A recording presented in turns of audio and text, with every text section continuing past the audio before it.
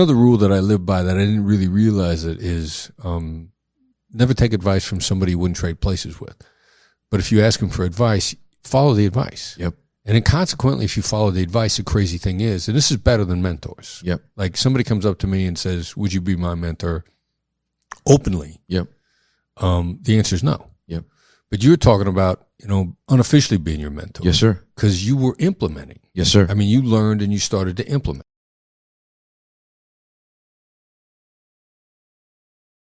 Y'all, my guest today is a New York Times best-selling author, former FBI hostage negotiator, and one of my mentors by proxy. You don't even know that. The one and the only Chris Voss is in the building, ladies and gentlemen. Let's go! Chris, thank you so much for coming. Yeah, I'm happy to be here. Pleasure's mine. I'm really happy to be here. Well, listen, I was so excited that we were going to have the opportunity to talk because I got your book and read it in 2019, Never Split the Difference. Right. And that book literally changed my life. I know people think everything's life-changing and the most epic thing. We use these hyperboles a lot and use a lot of words out of context. But your word that you gave, tactical empathy, and the writing of this book, Never Split the Difference, was a huge catalyst for me. I started with what was at the time the gold standard, Getting to Yes. Right. Yeah. And I read Getting to Yes, and it didn't click with me. Right. It was too heady. I thought, man, I don't think I'm smart enough to get people to get to a yes. I got through the whole book. It was great. But then I read Never Split the Difference, and I'm not saying that it is the anti Getting to Yes book, but you introduced this concept of getting to know. Yeah. And I was forever changed. So I just want to start with you. I wanted to introduce you to our audience because you have something significant to give us. I know that many of you will and should go out and get the book, but to hear from you personally is always beautiful, and the origin story is always dynamic. And so, could you just give us the backstory on you? Well, let's see. Originally, small town Midwestern guy, son of Richard and Joyce Voss, Mount Pleasant, Iowa, town of 7,000 people. Wow. Grew up in an entrepreneurial environment, sort of a can-do environment. My dad is an entrepreneur, sole proprietorship of a very blue-collar company, delivered gas and fuel oil, kind of the middleman Shell Oil company to the end users. But his attitude was, in reference to his kids, I'm paying for your room and board. You're gonna work. Yep. So and very figure it out attitude. I get a list of stuff to do. Yeah. And figure it out. Yeah. And my father was the kind of guy that would never ask you to do anything he wouldn't do himself. And there wasn't anything beneath him. If it needed to get done, it needed to get done. Didn't matter what it was. So grew up with that attitude. Sent my son out there a lot as he was growing up. My son Brandon has the same can-do attitude. Get it done, work hard. So then wanted to be a cop. Became a cop in Kansas City. I'd seen a movie when I was a teenager called The Super Cops. And two New York City police officers that were wildly innovative, and the community loved them. And I also didn't realize at the time, as mavericks, they really didn't pay any attention to what their bosses told them to do. And I realized that in hindsight now that appealed to me. When I was with the FBI, looking back on it, I would describe myself as a loose cannon that always hit the target. Wow. And so I had bosses that were, if they were comfortable with not knowing 1,000% what I was up to at all times, but they would never be surprised badly. Me and my colleagues, we made cases. We thought of ourselves as entrepreneurs. We went out and we made cases. We made great cases. And when my son also is very much like me. Very much like you. Yeah, huge. Down to the voice, man. I mean, it's almost like, how did this dude get your vocal cords? Yeah. The cadence of his speech, everything. Yeah. It's kind of funny. And, a couple years ago, I'm like, because he's running the company, he runs the Black Swan Group. Black Swan Group wouldn't be what it is without him having built it, help build it up, built it. Yeah. But one day, a couple years ago, I'm thinking, like, this dude's not telling me what he's doing. I don't know what the hell's going on. Why am I being kept in the dark? And then I realized that he was exactly like me. So I sent my old boss, Gary Nessner, a text saying, my son is exactly like me. I owe you an apology. Yep. He texts back, well, you always made me proud. So, but anyway, cop, my father had higher aspirations for me, as fathers do. When he realized I wasn't going to leave law enforcement, he encouraged me to go federal. Didn't know one federal agency from another the FBI was hiring. He originally got me interested in the Secret Service. A friend of his was a member of the Secret Service, and this guy told me, he says, I've traveled all over the world with Secret Service. And I grew up in a small town in Iowa. Like, I hadn't been anywhere. Yeah. I crossing the Mississippi River was a big deal for me.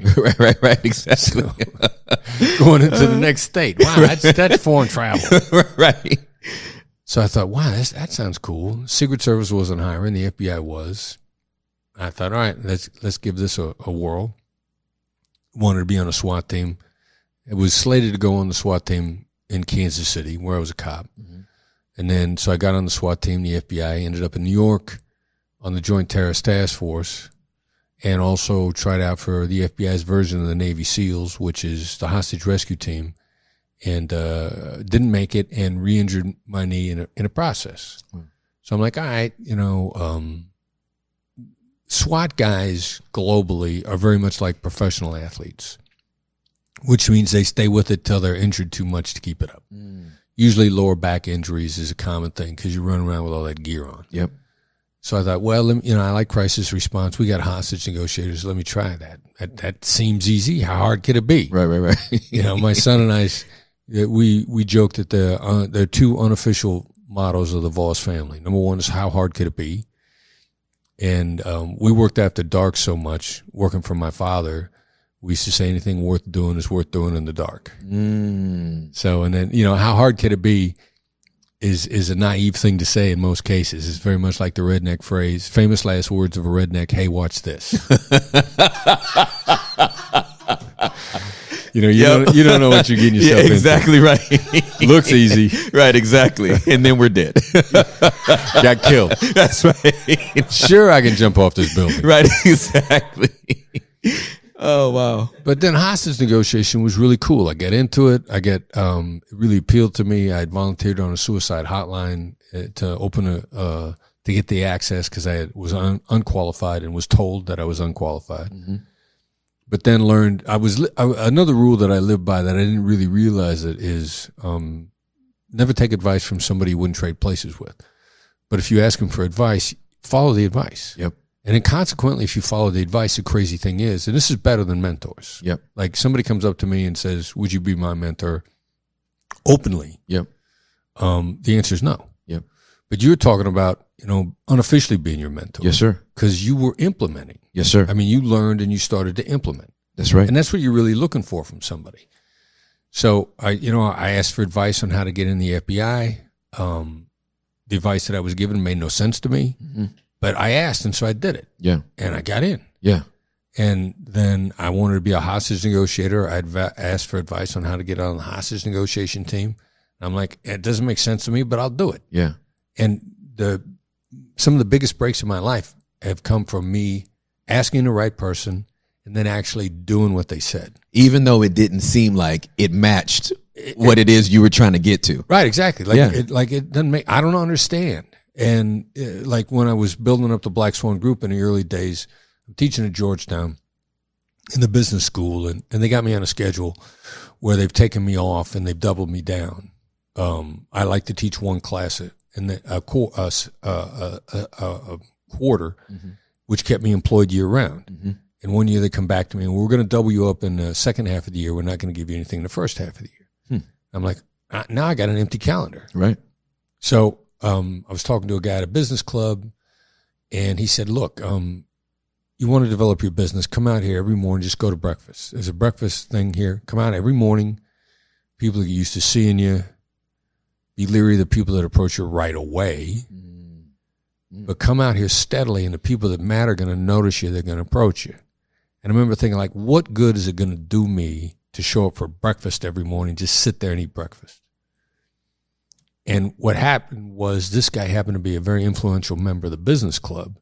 And when he saw that I followed his advice, which meant I was coachable, he then started approaching me with opportunities.